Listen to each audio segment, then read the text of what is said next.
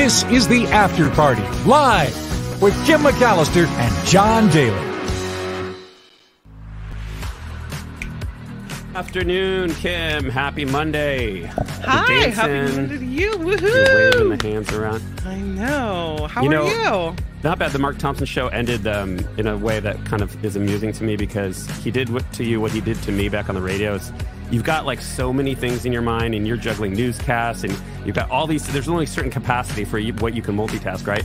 And then out of nowhere, who do we have on tomorrow? Well, in his defense, he asks me that every day, so I should know it. Like I should have it on the pulled radio, up and know it. He would randomly ask it, but it's like, dude, I haven't even like produced tomorrow's morning show. Like I that's not in my brain right now. Yeah, I didn't even try this time. I'm like, I don't know. A lot of good stuff. I don't know. Anyway, we have memories. You know, what's also funny, and I've been meaning to mention to him, you know the Blinding Lights song from The Weeknd that his show opened with on the radio? Mm-hmm. Every time I hear that song in the car, I have this like Pavlovian like little jump of anxiety that I have to run to the studio, which is kind of funny, right? Like we're going on the air. We have 10 seconds.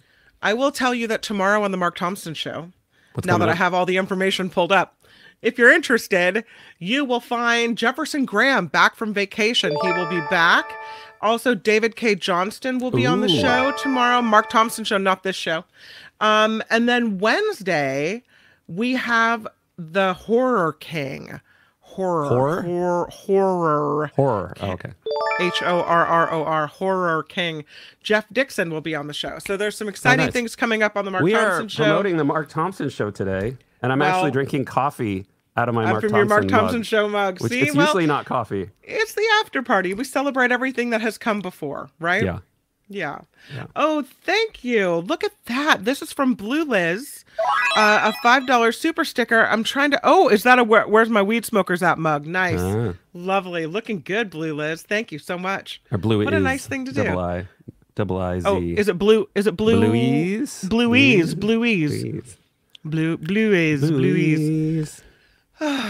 So we have a important announcement. 1,600 subscribers we just reached over the weekend. You know what? Yay. It's this little engine that could chugging along, keep bringing those people in. Yeah. Really so speaking of which, if you can share the show on Facebook, that's how we reach our key demographics, like sharing on there and other socials. But Facebook's really big for people who are into news talk. If you could take a moment and click the like button and also click the subscribe button, we'd appreciate that as well. So these are all things you can do to help out this little show that could. 1,600, and one more thing before we get going. Look at us go. I received the package. I received a lot of positive letters. What kind of package? I received the package in the mail. Okay. Make sure I'm not showing anybody's address. What's in there? I'll show my address. This is a care package from my cousin Grant in Bee Cave, Texas. Check this out. I said he must know where all the best honey is. Oh, nice. So I've got some Texan honey. He sent 3 different kinds. Look at that. This one's like a local wildflower, Texan wildflower. You're not going to run out of honey for a long time. And on top of that, little honey bites. Check that out. They're like little bits of honeycomb, individually sealed. Look at that. Anyway, shout out to Grant in Bee Cave, Texas. Thank you, Grant. That's awesome. Look at that. That's awesome. You know, we talked about this story a little bit on Nikki Maduro's show, but I wanted to kind of cover it here as well. This is a outrageous story where all of a sudden this woman gets a call from a neighbor. Yeah. There's somebody here with a bulldozer. They're knocking down your house. It's crazy. So what happened is this demo company was supposed to come out and knock down one house, but they got the address wrong. And they were cocky enough when the neighbor came out and said, hey, listen, are you supposed to knock this house down? Do you have the paperwork? At first, they ignored this person. And finally, when she asked to see their permit, they realized, oops, our bad. We're sorry. And they just packed their crap up and left. Like, oh, man. They knocked this person's house completely down. Are you ready to see what it looks like? Yes. Let's look at it. Yeah. Oh. So God. no one was living in this house. It turns out the family wasn't living there, but it had been their family home for 40 years. So they had boarded it up. They were still paying taxes on it. Everything was fine with it. So it's not like it's so it was boarded up. So it looked like it may be the right place. Perhaps, but they just weren't living there. And now they have to go after the company to, get a new house. Right. But if it wasn't boarded up, maybe they would have double checked the paperwork. Like, this is it. It's boarded up. It's time to go. Sayonara, sucker. I don't know. Man. Yeah, but you would think you would be extra sure before you do something like that. Can you imagine you raise a house? Yeah, like have somebody on site, like meet you there, right? And then show paperwork, and it should have the address on there, right? So did they just get the? I'm sorry if you said it. Did they got just the address have the number? wrong. They had the number wrong. They're on the right street, but they just had the number of the house wrong. Yeah, they're close, but no cigar. No. That's insanity. Let's go to Oakland.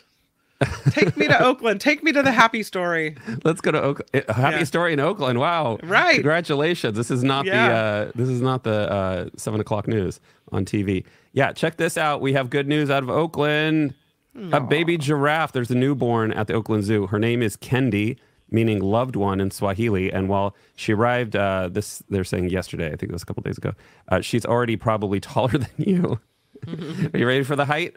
The giraffe is 6'5". Wow. And 150. Wow, taller than me and lighter. Yeah. Kendi is the first giraffe born at the zoo in 11 years. Congratulations to Kendi and her mother and father. That. Yeah, I think we have a couple other photos. Look good. Oh, okay, that's adorable. Yeah, and then I think darling, one more. Yeah, Little they come out. So they have a long gestation period, right? They come out ready to go. Guns a-blazing. Not so happy out of Hawaii. There was a bird, the Kauai o'o. A beautiful little song that it had, known for its song, and it was just officially declared extinct. And the last time anybody saw the Kauai o'o was in 1987. But it was just now, 35 years later, declared extinct. It's been removed from the endangered species list, along with 20 other species. It's gone, but we still have a recording of the way it sounded that we can hear. Here we go.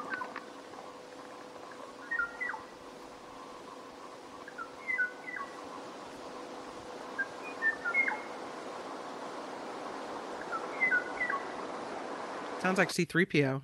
Yeah, it does. It's like beep, beep, boop, boop. Beep, beep, beep, boop. This biologist used a tape recorder to capture that call.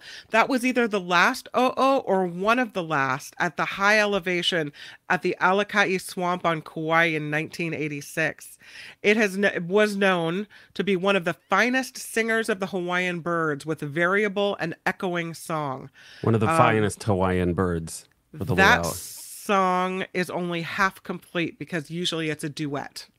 So that was one of the last ones. But Adele wasn't available at the time. No, they sang back and forth to each other. So yeah, past tense. Yeah, they said we have no way of knowing if this was the very last bird, but that it's hard not to listen to it as if it were the very last one. So very sad. Yeah, I know. I'm gonna bring this party down. Let's bring it back up. Well, we do take take turns with the bringing everything down. Yeah. Oh, that's so nice. Pretty sure I heard Kim's voice on broadband radio last week. Broadcast. Replay of Nikki or Mark's YouTube shows on radio? I don't think so, JR.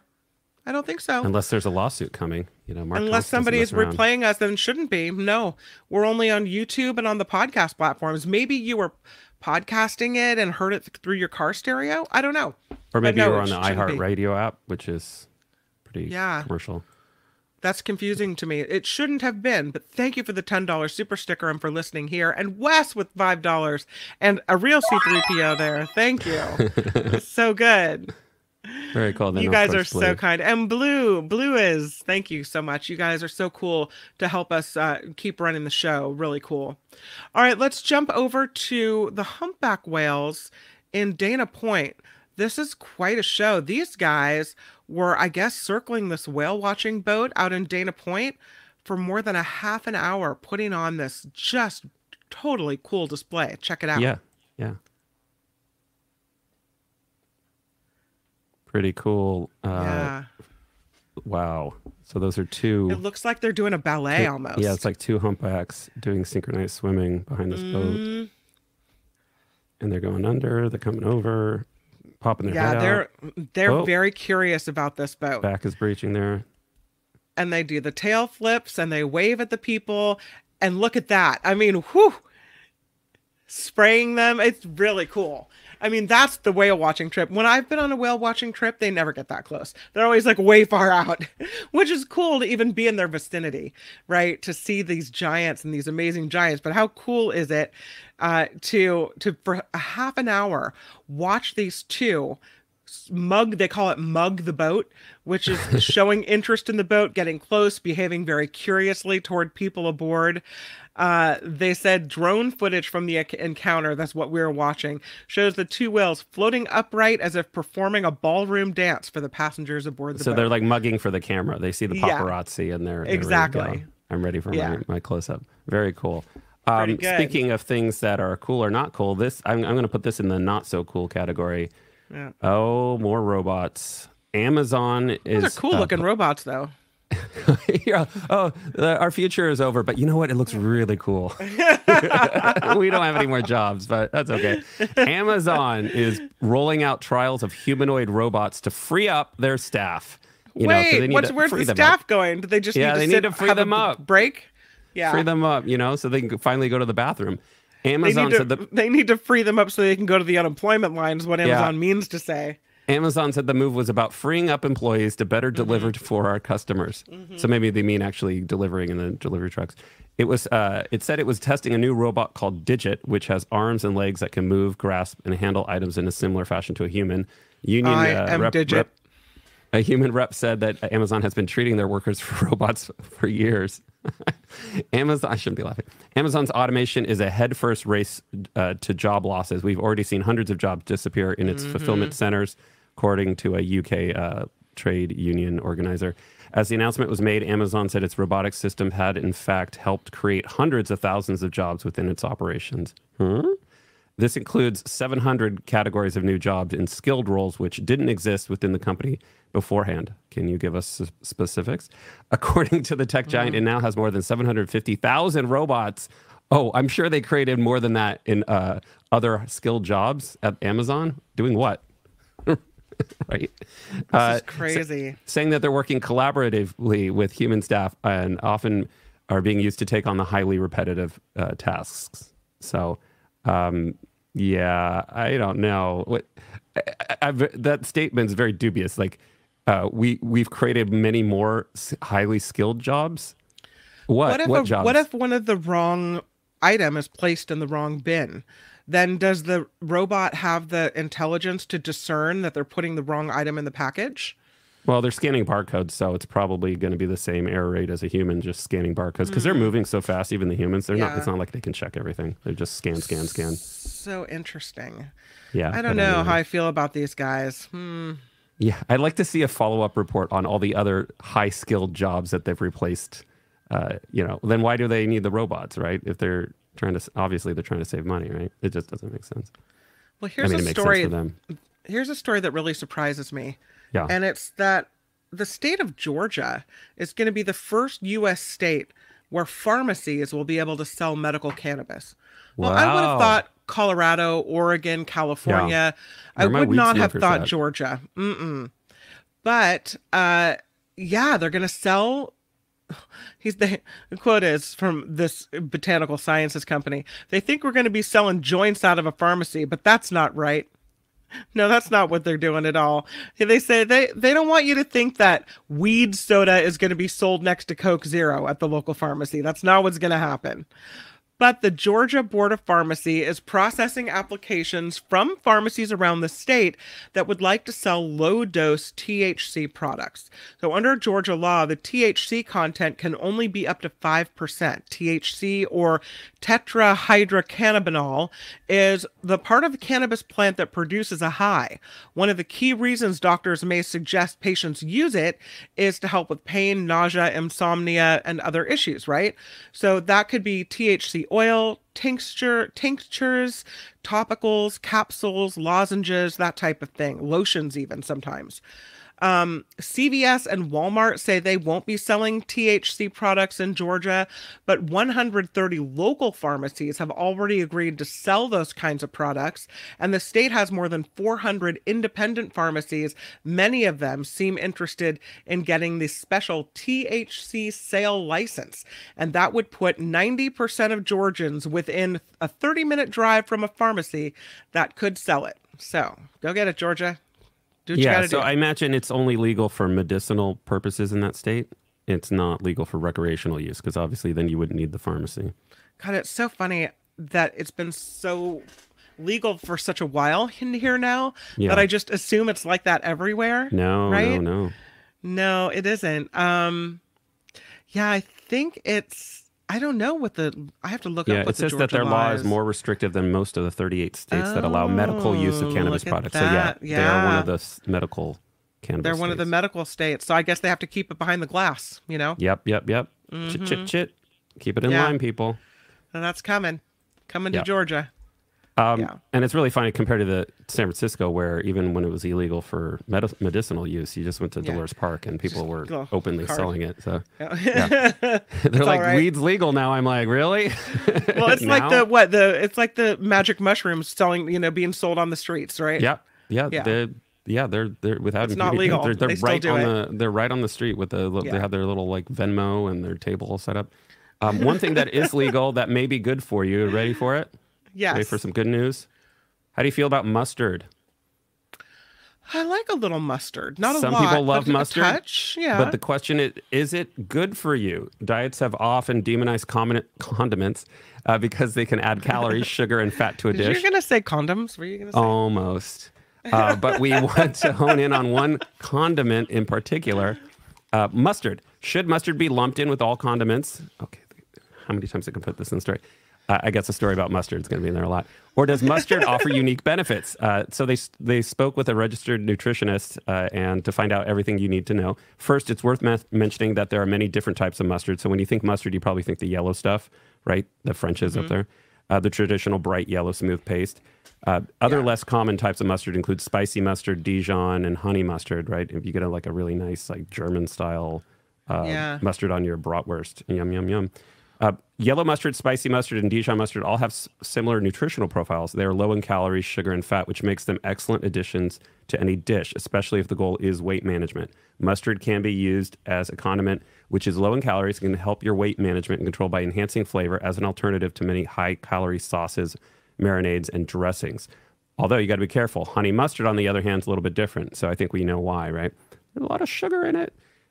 So it doesn't make it off limits, but just something you need to be mindful of. Honey mustard has a lot of sugar.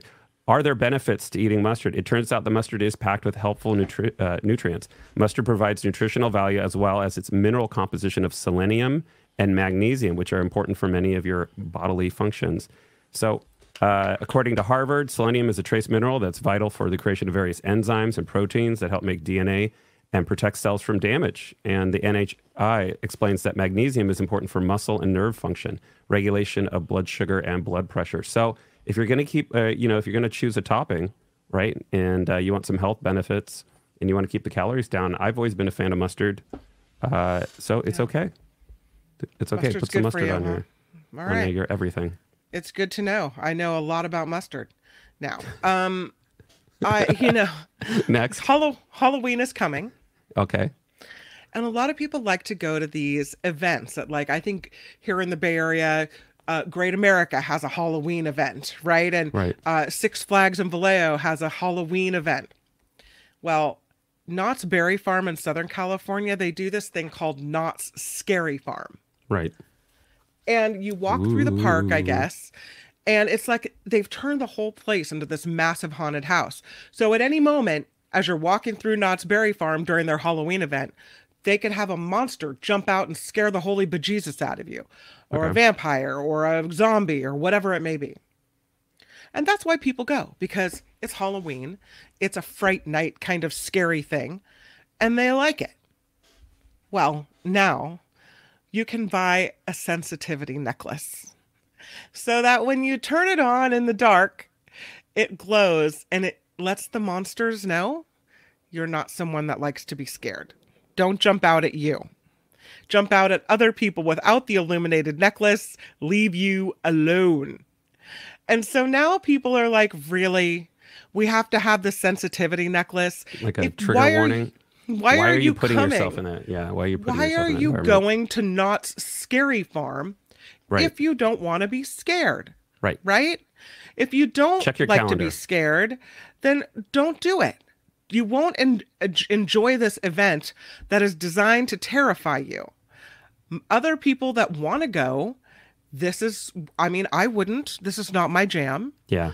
But if people want to go, then that's what they want to do, right? And they want to be scared. But now the monsters have to look around and make sure, oh, is that somebody I can scare? Or is that not somebody I can scare? Right? Yeah, that's like going to a horror movie and then complaining about it. The Like, necklace. you knew what you were getting into. Right. You signed up for it. It's called a no boo necklace. No boo. And for $15, you can buy this oversized blue necklace with a spider medallion that lights up. So you're paying an extra $15 Not so to that be you can scared. avoid the point of the whole thing, which you also have to pay for, right? So I'm sure it's a premium to go there during this period of time. So when the necklace is illuminated and you're wearing it, you're theoretically supposed to be immune from the scare actors who roam around the park. They aren't supposed to try to frighten or even approach anyone wearing one of these necklaces. But because of this no boo necklace thing, they are getting so much blowback from this. People are making fun of them. They're saying this necklace is going to grant the wearer scare immunity in our scare zones. If you have one of these on, and most importantly, if it's illuminated and visible to the monsters, that we won't scare you directly. Someone said, like many theme park fans, I want to see parks try new things from time to time, so I won't roast Knott's Berry Farm too hard for trying something new at its Knott's Scary Farm event this year. I just hope parks management sees its attempted innovation as a failure and doesn't bring it back again next year. I don't know. I mean, I guess if you had to take your kids there, but you didn't want to be scared, you know what? Send your kids with someone who does want to be scared. Yeah. Just don't wait go. in the front and say when you're done, circle back here. This is, and the type of person that would buy this is like, it reminds me of my friends that are always like crying that they're broke. Yeah. But it's like, no, dude, you have a problem. Like, you don't know how to like not spend money on stupid things. Like, that's your problem. Like a Nobu necklace? Yeah, stupid. Yeah. I say no. No. The state of California, though, is saying yes to something else. Did you have to, well, you had to learn, we both had to learn cursive in school, right? So did Julia, but Jacob didn't. That's so weird. So at some point they got rid of it, right? The requirement. But California has enacted a law requiring the teaching of cursive in schools. 17 other states have the same kind of law. While much of the world races to put keyboards on as many instruments as possible, one state has just made a law to ensure students are taught how to put pen to paper. That's our California. Gavin Newsom, governor, signed into law a bill that requires the teaching of cursive writing across the state. It amends the state's education code to include instruction in cursive or joined italics in the appropriate grade levels for grades 1 through 6. I don't see a problem with this. You know, it doesn't mean you have to use cursive for the rest of your life. I still use it when, you know how I keep my cursive up?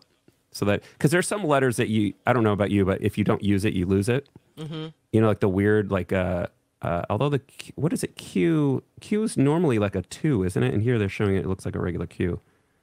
Like when you do a cursive Q, isn't it? Like it's like a number 2.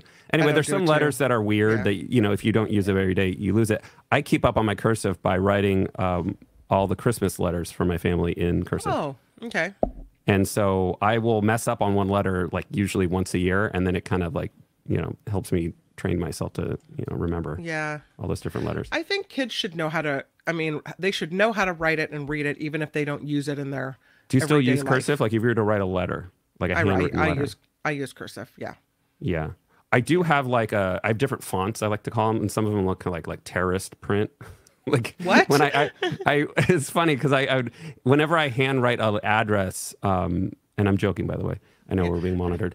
I'd be like, say I was writing an address on a package or an envelope from KGO, and I know the postal systems, they use computers and they scan the letters. So I'd use like a block print, like basically like an Arial font, like of my own handwriting. But it looks a little weird to somebody else that's just looking at it and, is used to writing in a normal style. And so I'd get teased for my terrorist font when addressing packages. Wow. Yeah. Crazy. But I have good penmanship, I think. Yeah. All right. Well, very good. Yeah. Let's go to Sarah Huckabee Sanders. She has this list of woke words. Do you think she writes in cursive? I think she does. I think she's a cursive writer. Or she just curses? Mm-hmm. That's not a very nice picture of her. I thought about getting a different photo, but I'm like, it's on all the different mainstream web, newspapers. Well, it is very... And it is representative of what she was like during the Trump administration. She signed this executive order banning woke and anti-woman words from state documents. So she does have a judgy face, and this is kind of a judgy story. Yeah. Here's what she says. So she aimed her order at inclusionary language, specifically around gender and childbirth. So here are the forbidden terms and the ones she wants you to replace them with, okay? Rather than say pregnant people or pregnant person, use pregnant women or pregnant mom. Rather than chest feeding, say breastfeeding. I've never heard of chest feeding. I've never heard anyone say that. Rather than body fed or person fed, use breastfed. I haven't heard anybody say those either. I haven't either. Rather than human milk, use breast milk. Rather than birthing person, I've never heard anyone say that, use birth mom. I would just say somebody in labor. Rather than laboring person, use birth mom. Does that mean like if there's somebody who's transgender in labor, they must be called mom because you've decreed it so? Rather than menstruating person or menstruating is that a better people, photo? Yes, use woman or women. So don't say menstruating person, say woman. Rather than birth giver, use woman. And these are two I'd never heard of. I had to look them up. Rather than Womxn, WOMXN, or women, WOMYN, use woman with an MAN at the end. So I guess Womxn with an X and women with a Y. Spelled with a Y. I'm not finding any better photos. Sorry. No, you're not. You're doing... I'm actually really impressed by you right now. Those two words spelled that way are kind of a protest against having the word man or men in the word woman. So if you take so it's the like a feminist thing. men, it's a feminist thing. So if you spell it WOMXN or WOMYN, you've taken the man or the men out of it. But this is not a mainstream term, and I've never heard of it. You've never heard of it. So it's like they're looking for a problem that doesn't exist. You can't even pronounce it. I mean, who says that? So, yeah. They say, enough trying to erase women and girls, enough denying our biological differences from men, and enough of the craziness that has taken over our country. Today, we're taking a stand against woke nonsense. How about enough trying to divide the country with woke issues that aren't an issue? Like, this is not a problem. This is not a problem. I mean, here we are in the Bay Area, the supposed center of wokeness, and you and I haven't heard, and you're in San Francisco, you haven't heard most of those terms. No. Come on. I mean, is this really important? This is what you need to do. Well, anyway, they don't have a platform. They're not proposing anything beneficial for the people. Like no. The Republican Party. I'm sorry. I'm not anti-conservative. It's just I'm anti this current Republican Party that does nothing except promote themselves, promote hate, divide people with like, I don't know. They've got all these dog whistles that are bigoted or racist. And if you deny that, you're just not living in the same reality that I'm living in. So. I mean, come on. Womxn, really? That's your worry? Okay. Yeah. Go for it, Sarah. It's kind of like when people love to hate on California. So we get a lot of tourists, and obviously they have all these like stereotypes in their minds, and a lot of it's true. A lot of it's liberal, but a lot of it's not true, right? Yeah. And there are problems. Somebody said they were scared to come into San Francisco from the East Bay, and I'm like, it's not as bad as what you think. It's kind of like when the fires are covered, right? If you're from out of state, I'm sure you have relatives who think the whole state's on fire. And it's like, no, it's not as bad. Are you okay? I'm like, no, it's in Southern California, but thank you. Yeah. This is why it's best to just curl up on your couch with Archie, your kitty cat, and not worry about things, because there are crazy people like Sarah Huckabee Sanders who just don't get it. You know, I speaking of which, every once in a while, this is probably going to sound really sad, but every once in a while, I like to split a can of tuna with Archie. And the reason why is he's, you know, if you're eating, he's eating, right? And if I open up a can of tuna, and luckily I get the ones from Costco that are bigger than the standard size, so they're a little bigger. It's not really healthy to give you can't just give your cat all tuna. It doesn't have everything they need nutritionally, but it's kind of like a treat. Right? So you can give them a little bit. So I end up giving him like maybe a quarter of the can, and then I make a sandwich out of the rest. But I've always been fascinated by the fact that as soon as the top is popped, he begins salivating and screaming his head off. And it's funny because, like, you know, he loves all kinds of food, but I knew it was something in the air, like something like some odor or scent. And turns out there's something to this tonight. Yeah, because it's like there's something different about tuna. But a tin of tuna, of course, is one of my most iconic cat foods, right? And even the most finicky felines seem to love it. Now scientists know why. In a study published by the Study People in the August issue of the journal Chemical Sense, researchers found that cats, like humans, use taste receptors that detect umami. You're familiar with umami? Like they call it like the fifth sense. Right. So that's one of the basic tastes alongside of sweet, sour, bitter, and salty. But unlike human umami receptors, cats' taste receptors bind to two chemicals that are found in high concentrations in tuna. These chemicals enhance the umami experience for cats, making them strongly prefer the fishy treat. So, of course, umami is what gives food a savory or meaty flavor, so it makes sense that an obligate carnivore like a cat would prefer its taste. So previous research showed that cats had a preference slightly different than humans, right? Well, it's well established, for instance, that felines are ambivalent about sugar. They neither prefer or avoid it because they actually can't taste it. I don't know if you knew that. Their sweet taste receptor gene is dysfunctional. So experts hypothesize that they lost the ability to taste carbohydrates and sweeteners because of the nutrients aren't essential for their survival, which is why when I give him blueberries, and cats are allowed to have a few blueberries, he can't taste the sweetness. And I think the reason he likes it is because it's a little ball that he can play with, right? And it has the texture of meat, like it's squishy, like it's something he can bite into and feels like it's meaty. Anyway, I thought that was interesting. So there is a reason why cats go crazy for umami receptors. That's kind of cool. Yeah, it's like they're at a high-end restaurant. Let's take a break here on the After Party Live. And when we come back, we'll talk about Nepo babies. We'll discuss another couple, a celebrity couple that it turns out have also been separated for years and years and years. This whole Jada Pinkett Smith thing, where, you know, we've actually been separated for a while. Apparently, maybe she's not the only one. And we'll also look at how robot hands are developing, and the dexterity is kind of becoming really, really good. All those stories when we come back here on the After Party Live. Sounds exciting. If we ever get there. The After Party Live.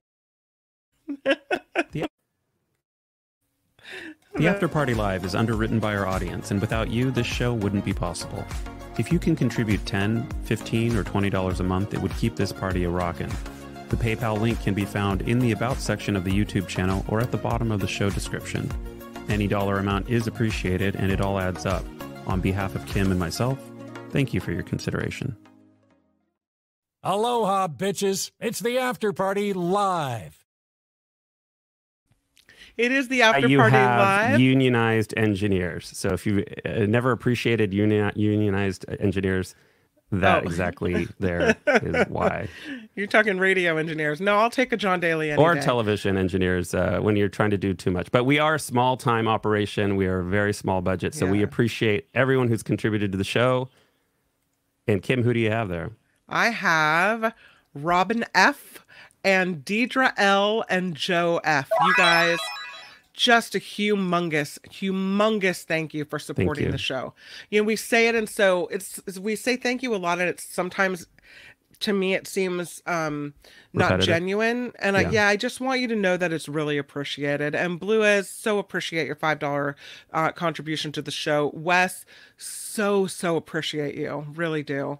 And also Mo Direct for $1, so awesome. JR for a 10, really nice. Sorry, I'm not on the real radio anymore, but that's all right. We make it work here. It's just and fine. This just in. And Beth for $20, so kind. You guys are awesome. Thank you for contributing to the After Party Live. We just couldn't do it without you, really. Thank you. Very cool. Thank you. Let's do some celebrity news. Why don't we? Okay. Gwyneth and her Nepo babies. I'll do this one. Yeah. Okay, so we all know Gwyneth Paltrow. She's a little weird. I know how you feel about Nepo babies. I think I'm probably better with Nepo babies than I am with Gwyneth Paltrow and her, like, was it? Her goop? Yeah, her goop. I don't want to say certain words that would get us in trouble, but her goop down below. That's probably sounded worse. Gwyneth Paltrow has hit out. What? Has hit out at the term Nepo baby, calling it an ugly moniker and saying children of famous people should not be judged negatively. Short term for a nepotism baby.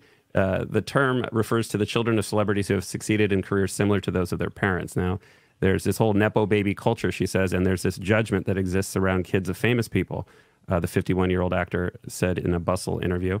But there's nothing wrong with doing or wanting to do what your parents do. I don't think anybody takes issue with that. Paltrow said that her 19-year-old daughter, Apple, who appeared as a Chanel model this year, was really just a student and just wants to be a kid and be at school and learn. Well, also obviously wants to be a model. She said nobody rips on a kid who's like, I want to be a doctor like my grand or granddad. I think that she's not really getting, I don't think she's getting it. She says, quote, the truth is if you grow up in a house with a lot of artists and people making art and music, that's what you know. The same way if you grow up in a house with law, the discussions around the table are about the nuances of whatever particular law the parents practice.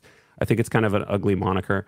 I hope that my children always feel free to pursue exactly what they want to, irrespective of what anybody's going to think or say. I think she's conflating two different issues. I don't think anybody ever had a problem with the children of celebrities. Like you've always had like musicians with kids that become musicians or actors whose kids become actors.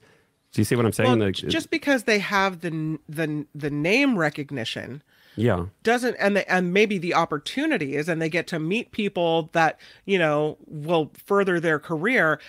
It's what you do with that opportunity. So if doesn't matter what your name is, if you suck, you're not going to get the opportunity. The opportunities are going to come and pass you right by, right? Yeah. You have to have some talent. You have to know what you're doing. Right. But I mean, the issue here is nepotism, right? And so this is a different level of nepotism when you're talking about what she said, or like, oh, you're the son of a lawyer. Well, but that's not going to, I mean, there may be some nepotism in terms of getting like a clerkship or a judgeship. But when you're that popular, people just don't say no to you, right? For the most part, or at least initially until they realize that you suck and they can't make money off you. Right. Which has been the case for many celebrity kids. I don't know. I really don't care for Gwyneth Paltrow anymore. I really liked her before she went all goopy. I think even sometimes, even if you are good, you're held to the standard of your amazing parent. Like people want you to sound just like your parent. So Julian Lennon. Right. Looks like his dad, has a similar sound to his dad, but he's not his dad. And so I don't think he's achieved some success, but not the same level as his dad. Yeah. It's very similar with, God, who else was it? Presley, Lisa Marie Presley, who recently passed away. Right. She loved to sing. She had a nice voice, but people expected her to rise to the level of her father and be that kind of a talent. So you can sound kind of like your dad, but they want you to be him, right? They want you to be the next him. And I think that maybe there's some nepotism involved, but there's also some unrealistic expectations and how people are held up. And that can cause some problems. Well, this whole Nepo thing, it was having to do with the latest story was that they were getting like their starter homes, and they were like $1 million homes given to them by their parents. So this is just like a different level of kind of rich, entitled kids, right? and some of them don't really go their own way, and they just kind of like take from their parents and then, you know, live a life of I don't know, of excess and richness and celebrity from being not really anything except the kids of their parents, right? They're famous on Instagram because of their parents. Like, obviously, like Will Smith's kids wouldn't have gotten the opportunity, the music videos and all the things that they got had they not been the children of their parents. So yeah, that's true. I don't know. I think she's kind of conflating different issues. And when you're famous like that, it's at a different level. But anyway. Well, you bring up Will Smith, and I will say, you know how recently Jada Pinkett Smith in her new memoir said that she and Will Smith have actually been separated for years. I believe that. Well, now Meryl Streep is coming out to say, yeah, I've also been separated from my husband, Don Gummer, for 6 years. Wow. 6 years. Right. They have been separated for a while, again, 6 years, but now they're getting divorced. They said they'll always care for each other, and they've just chosen to live apart. They have 4 kids. Has he slapped anybody on stage at the Oscars? I don't think so. No, that's not that kind of, no. They have 4 adult children. Okay. The last time they were seen together was in 2018 at the Academy Awards. She said, I want to publicly, back then when she won the Oscar, she said, first, I'm going to thank Don, because when you thank your husband at the end of the speech, they play him out with the music, and I want him to know that everything I value most in our lives, you've given me. They met at Yale. They went to Yale together. Ooh. Uh-huh. So, I mean, it's interesting. It's her business. You know, what did she have to come out and tell the public, to tell her fans that she has 6 years ago that she was separating from her husband? No, she didn't. It's no one's business but hers. It's interesting that now she feels compelled to come out and say it. I guess you can come out and say it whenever you want to say it. You know what, Kim? Get Meryl Streep's husband's name out of your mouth, okay? Oh, is that what you want me to do? Yeah. All right. Will do. Just kidding. I'm not going to slap anybody. Here is the trivia question of the day. Uh-oh. How many Oscar nominations has Meryl Streep received? Oh, I already know the answer. Do you? Can I give guys a in the hint? chat know? I mean, it seems like she's nominated every year, right? Yeah. Can I give a hint to the audience? Sure. It's double digits. Mm-hmm. Yeah. Double digits. No, a little higher. Not 15. Not 26 is a little high. Yeah. Getting close. I'll tell you. You're at 20. Nancy's very close. Nancy's very close. It's 21. Meryl Streep has been nominated for Academy Awards 21 times. Is that the crazy? She holds the record for the most. And how many does she have? I don't know how many she's actually won. That's like key information that should have been in the story. Yeah. I don't know if she's won. But she's, nominated 21 times. Crazy. All right, let's talk about this. We have video of this. She has won 3. Won 3? Yeah. Mm-hmm. She should win them all. She's so She has amazing. 8 Golden Globes, 32 nominations. I say for celebrities, like, their personal life is really none of our business. Really? I mean... Unless they make it, you know, like you said. Well, in some cases, they... I don't know if the tabloids make it our business, or the studios say, oh, well, if you become an actor, like, you know what it was like for actors before you became an actor. You're making the conscious decision to enter that field, and you know what comes along with it. And most of the actors do. They know they have to go do press and whatever. And as long as people are respectable and aren't climbing in their trees and, you know, attacking them, then, you know, it comes with the territory. It just has Mark Thompson. He knows what it's like. I was reading this. It's not easy, Kim. Not reading, but watching a Taylor Swift documentary. And she was talking about her difficulties in her relationships, even with friends. And she said, because when you're a friend of mine... She didn't explain enough in her songs? No. She said, when you're a friend of mine or a family member or a boyfriend or whatever, it's always going to come with people with long-range telephoto lenses trying to get a picture of you. That's what I come with. And she goes, so a lot of people maybe don't want to be friends with me because they know... You know, this is difficult, that you're always in the spotlight. No matter where we are, people are taking pictures of you. Right. She said it's not easy to have friends when you're like that. Let's move to this story about robots, because I just want to show you guys this video. The technology is getting better and better when it comes to manual dexterity and robot hands. AI, large language model AI, is, I guess, speeding up the training process. And a recent experiment resulted in some very, they call it dexterous simulated robots. This team at NVIDIA Research directed an AI protocol powered by OpenAI's GPT-4 to teach a simulation of robotic hand. Nearly 30 complex tasks they taught the robotic hand, including how to toss a ball, how to push blocks, how to press switches, and some seriously pen twirling abilities. Let's take a look at what they can do. Wow, it's spitting this simulated. I can't do that. I mean, I can, but I drop it like 5 times. Look at that. Yeah, and each one is different here on the screen. It's really moving.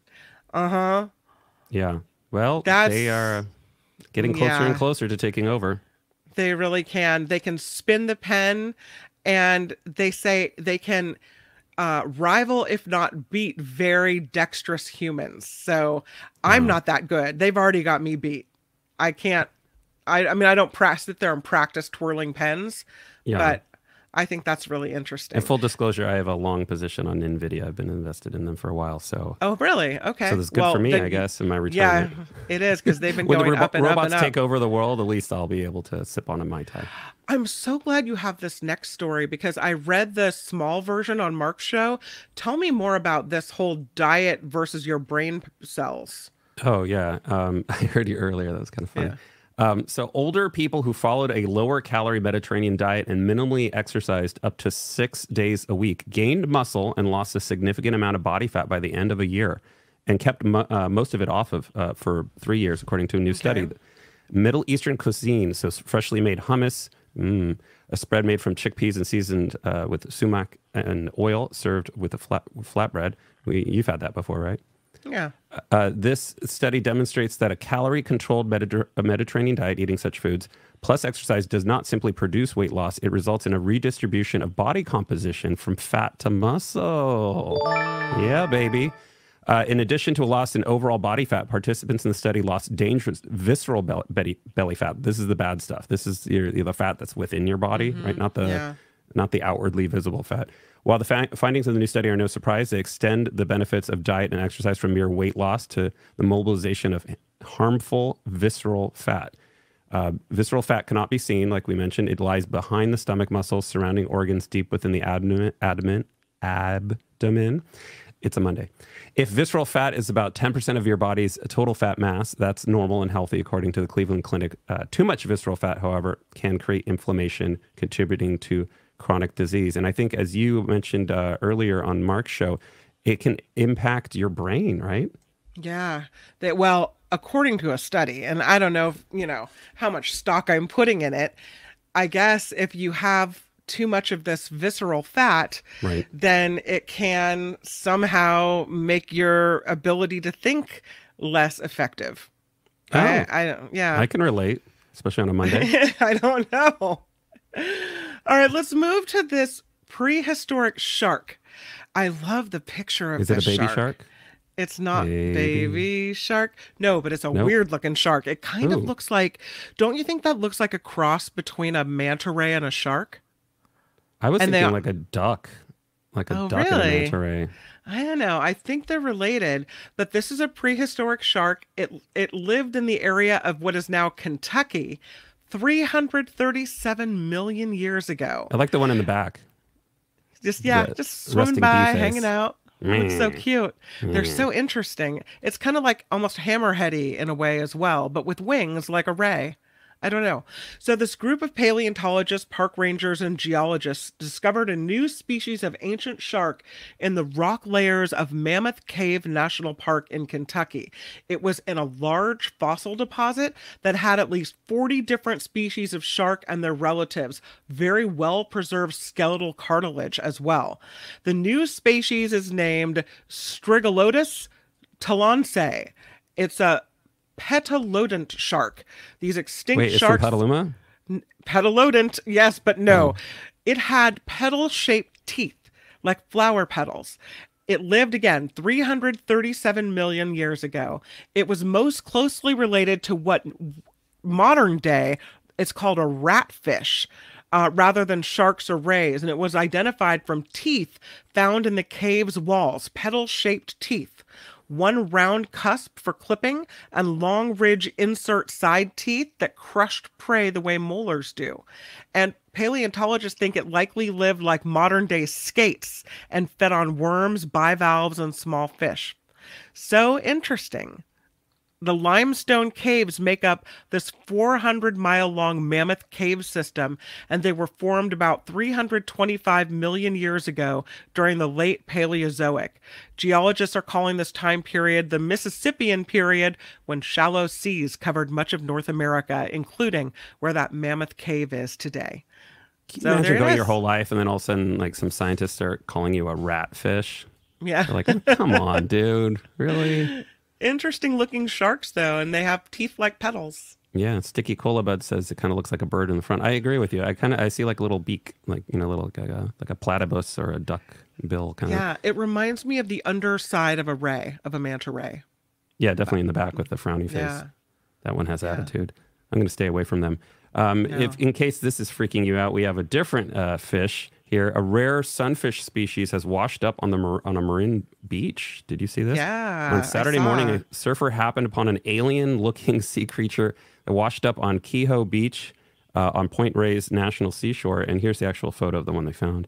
It had nearly 6-foot-long oblong body with a fin popping out on each side, has no tail, and one of its enormous googly eyes facing upwards. Yeah, it looks a little creepy. Seemingly saying hello. Christian Anthony snapped a photo of the specimen and called it a mola mola in a post on the West Marin feed, a social media account where he posts news and sightings in West Marin. Turns out the species is not a mola mola, but it is a close relative known as a mola tecta, or a hoodwinker sunfish. It's an easy mistake to make. Mola tecta are extremely rare in California, so rare that they have only been a handful of living sightings here and about the same number of strandings, according to a researcher who documented the species in 2017 while working in Bali. The species more commonly inhabits the oceans off of Chile, Australia, and New Zealand, but in recent years, the fish have been found both alive and stranded as far north as Alaska. I was going to say, what's it doing here? That's a really rare one for here. Yeah, I would say probably global warming, I would say. Interesting. A lot of friends are on the East Coast are posting photos of plants that are not dead yet, that should be dead, and like trees where some of the flower or some of the leaves have turned color and a lot of them are still green. So things are changing all over the world. Yeah. Things that we used to take for granted. Here's another story of an interesting find. Are you ready for this one?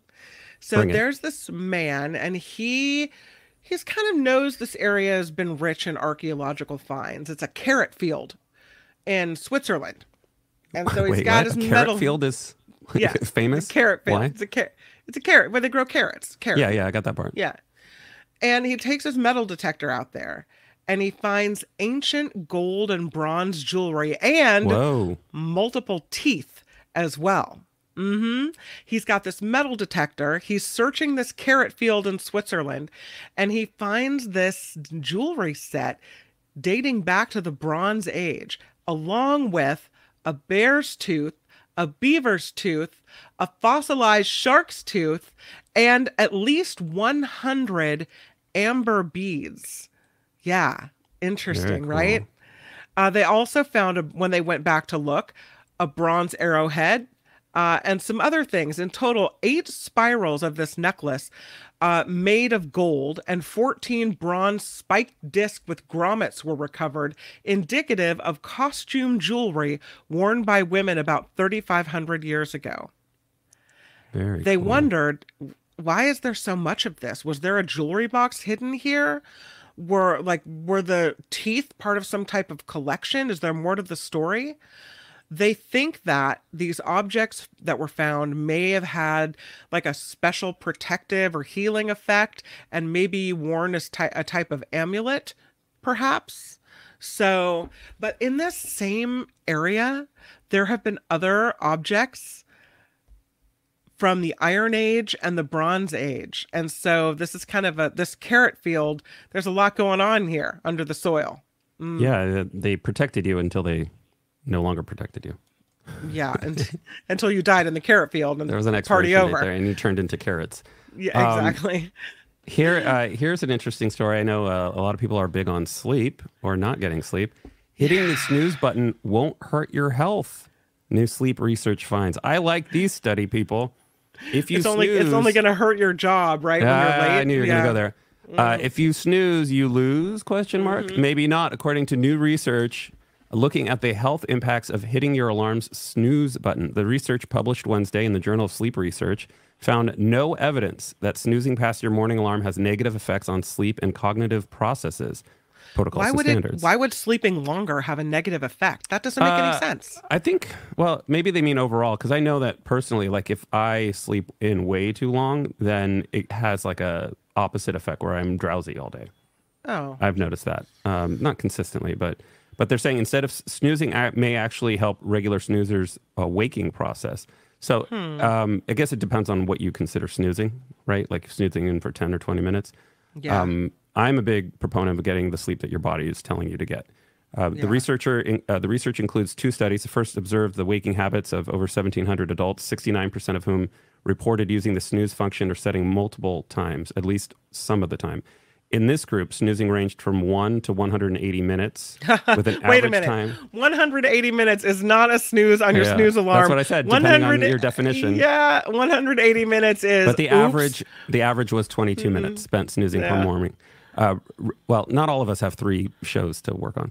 Researchers found snoozers tend to be younger than non-snoozers, and identified themselves as evening types more than morning people. Can relate to that.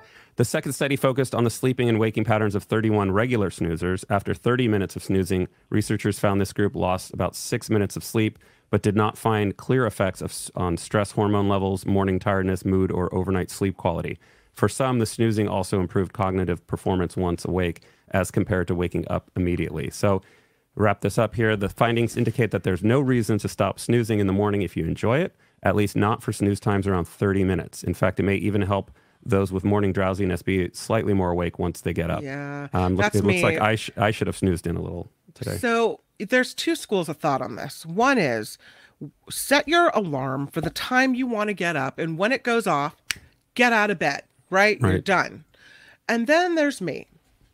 Set it a little earlier so that it goes off and you don't have to, you can lay there for a minute. Can you ignore it? My mom calls it warming your leapers, that you get to rub your feet together and keep your feet warm for a few minutes, wake up slowly, stretch, maybe close your eyes for a few more minutes. See, my problem with that system is once I get warm, if I get warm and comfortable, then I don't want to get out. Well, who wants to get out at all? It's that ripping the Band-Aid off and jumping out immediately. Who wants to do work? Who wants to move? I find that I think it depends on it really depends day to day or week to week. I'll go like a week where every day I just get up, no problem, blah blah blah. Yeah. Other days, other weeks, I'm like a magnet to my bed, and it's like painful to wake up. And I think a lot of it has to do with the quality of sleep. Sometimes it's something going on, like some stressor, and a lot of times it's not really something I'm actively thinking about, but something in the background. Right. Some kind of stress that's disrupted my sleep, so I didn't get the quality sleep. So I wake up and I'm just tired. My body's been too active during the night. You think about it a lot. I don't think about what happened. I think, gosh, I didn't get to bed early enough. But no matter how early I get to bed, I still need that time to get up. Like it's a slow get out of bed process. Yeah. It's not a leap right out. Well, I don't think about it a lot. I just realized after the fact, like, hey, I didn't sleep well last night. Why? And then I realized, because I'm dealing with a lawyer for my mom's property issue. Yeah. Even though I wasn't working on it yesterday, it's in the background. And whereas like the week before that, I had no problem sleeping. And then I woke up refreshed. So I can tell that there's a difference. Something's different. And, when your brain is thrashing over something, even if you're not conscious of it, I feel like that has that can have a serious impact on the quality of sleep that you're getting, right? Because I can tell when I didn't get quality sleep. Yeah. I'll wake up like 2 hours early and then like my teeth aren't clenching, but it's like I mentally feel like, clenching. It's not going to be a good John Daly day. All right, let's end the after party with this really lovely story. A story about a party here on the after party, right? We always love a good party story. And this one is out of party like an after party. That's right. This one's out of Solano County. This little girl was planning a birthday party, and she invited her whole class to help her celebrate, but only 2 kids showed up. Ugh. Hate that. Her family rented a bounce house. They bought all the party food. They were ready for the whole class to come. They posted the message on social media, and they invited the community when only 2 people came. Only 2 classmates came, and the Sassoon Police Department saw the message and they showed up. These first responders showed up, and I don't care. You know, there's all these stories about, oh, police are bad or racist or whatever. And then you know what? You always see these stories. They always pop up of them doing these things that are incredibly kind. And both things can be true. And I know people have biases, and I'm not saying that's not true, but I truly believe that most police officers and first responders take these jobs because they want to help people. Again, it doesn't mean all of them are, you know, on the up and up. It does. I'm not saying that. But when I see these stories where police officers show up for the community or do something incredibly kind, they did not have to do this. These men did not have to go out to the park and help this little girl who had no one show up to her party celebrate. And they did it. And here they all are. The Sassoon police sergeant rallied the night crew. The fire department, even went shopping for gifts at a birthday surprise. So the police and the firefighters, all the first responders that could, came.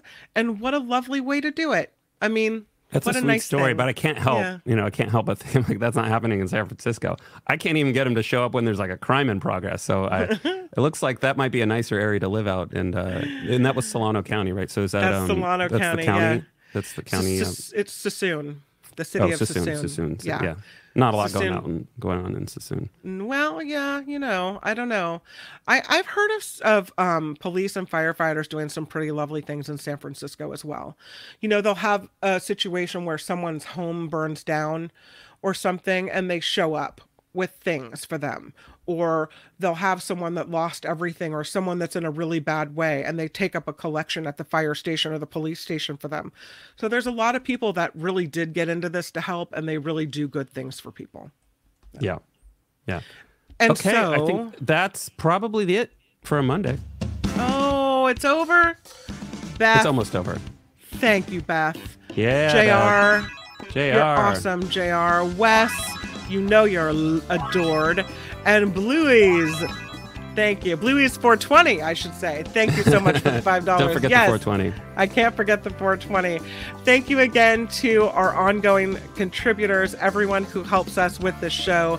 We just couldn't do it without you, and we truly are so grateful. And I will say, I'm trying to get back to the Robin F, Deidre L, and Joe F.